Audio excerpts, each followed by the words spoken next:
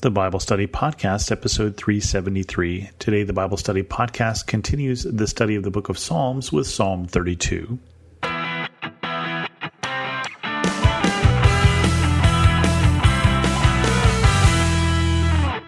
Welcome to the Bible Study Podcast. I'm your host, Chris Christensen. This week we have yet another Psalm of David. This one starts in a little more positive place than some of the other Psalms of David, and it goes like this. Blessed is the one whose transgressions are forgiven, whose sins are covered. Blessed is the one whose sin the Lord does not count against them, in whose spirit there is no deceit. And it's nice to find David in a good mood this time. And David is looking back on a time when he was guilty, but he's looking at it from a time where he feels the loving forgiveness of God. And so in this particular psalm, unlike some of the others, the forgiveness is past tense. His transgressions are forgiven and his sin is covered. And when we say covered, I want you to think of two particular things in terms of that terminology. One is that in the tabernacle, and that would be where worship happened during the time of David before the temple was built, and then also in the temple in the holiest of holies, the sacrifice happens on the Day of Atonement, where they kill the animal and then they sprinkle the blood of the offering on the people, and they are covered by that blood. And that is the symbol then of atonement between them and God, that they are covered by that blood because the wages of sin are death, and in this case, an animal has died in the place of the people. And so their sins are literally covered with this blood. And of course, that's the same symbol that we'll have as we go forwards into Romans, and we talk about the effectiveness of the death of Jesus as it covers over our sins. So that's one thing. But then I also want you to think about it in terms of covering a debt. If I was in debt to you and someone else were to come cover that debt for me, they were to make good on it. And that's also what's going on here, is that there was a payment that needed to be made that was made. Blessed are the one whose sins the Lord does not count against them, and in whose spirit is no deceit. Now, it's interesting because that's two different thoughts. One is the thought that this is a person who has sinned.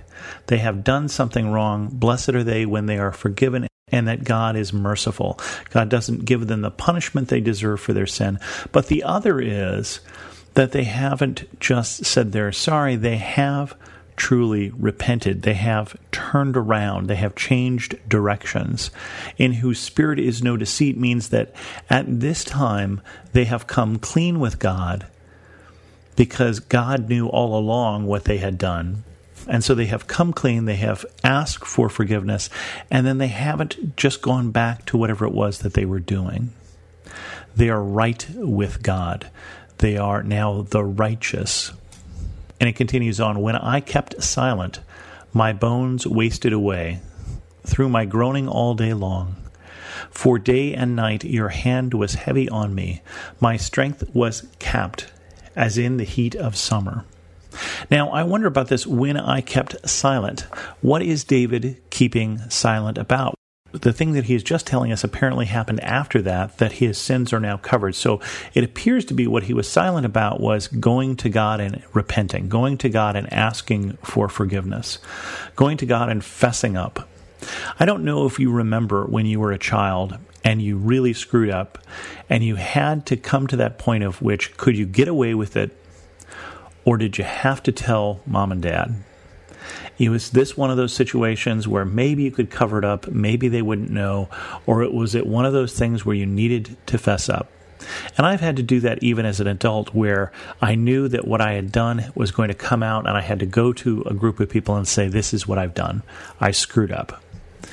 And it's not fun, but I think David is saying it was even worse before I did that. It was even worse when I kept silent. I was wasting away. All of that guilt was eating at David until he came clean. And he could feel God's hand was heavy on him. He could feel that God was convicting him of that sin. And part of the role of the Holy Spirit is to convict us of sin, not to convict us of sin so we just feel bad all the time, but to convict us of sin so that we repent and so that we ask for forgiveness, so that we change. And sure enough, David says, "Then I acknowledged my sin to you, and did not cover up my iniquity. I said, I will confess my transgressions to the Lord, and you forgave the guilt of my sin." There is at some point finally this release where David gets to say, yes, I did this. Whether this be the whole story of him and Bathsheba or something else, we don't know. But at some point he's saying it was better to come clean. I was under a heavy weight, but then I acknowledged my sin. Then I fessed up. Therefore let all the faithful pray to you while you may be found. Surely the rising of the mighty waters will not reach them. You are my hiding place. You will protect me from trouble and surround me with songs of deliverance. The one part of that we could interpret as being not quite as good a news as some of the rest of that is the reaching out to God while he may be found. David understands that a day will come when it is too late. And so he's saying, let us turn to God now when we can. Whether that day be the day of judgment or the day of our personal judgment, whether that day be the sound of trumpets or the day we walk in front of a bus, David is saying a time will come when forgiveness is too late. A time has come when God cannot be found.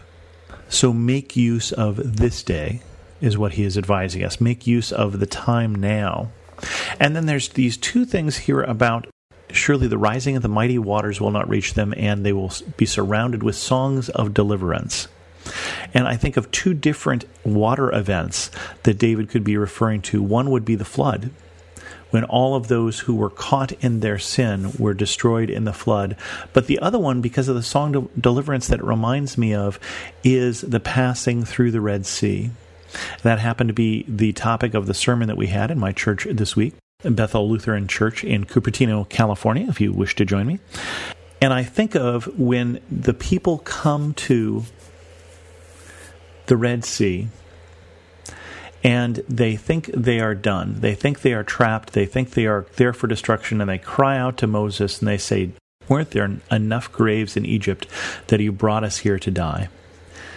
But God instead delivers them and makes a way through the sea that looks impassable.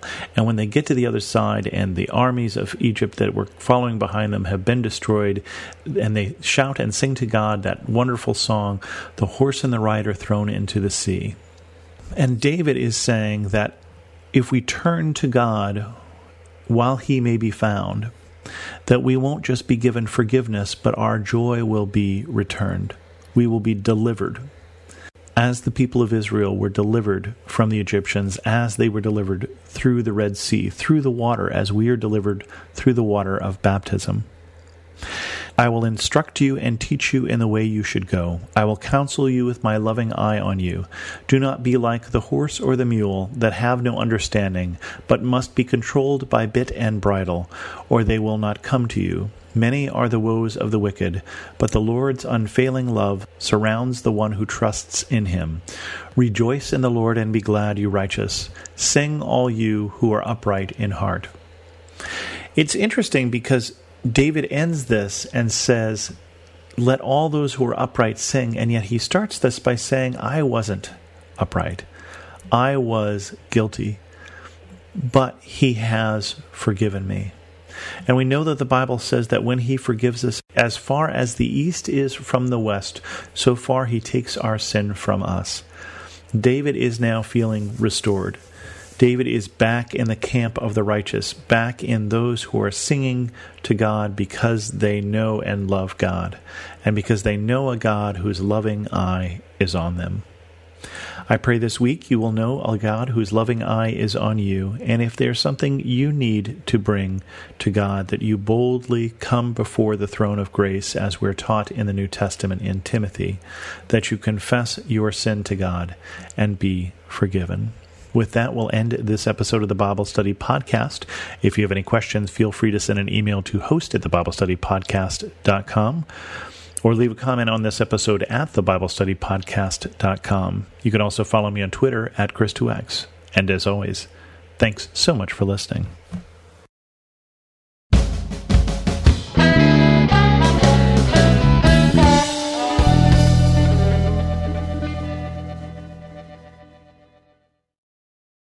2 weeks old in an iron lung, which is, like a sealed oxygen unit, fighting for my life. I couldn't breathe properly, and apparently I didn't make a sound from the day I was born because my lungs were all messed up. That's Martin Smith of Delirious sharing a personal testimony on The Walk, a podcast for worshipers. Join us weekly to hear songwriters, worship leaders, filmmakers, and other creatives tell stories in the form of a devotional. The Walk can be found on lifeaudio.com or your favorite podcast platform.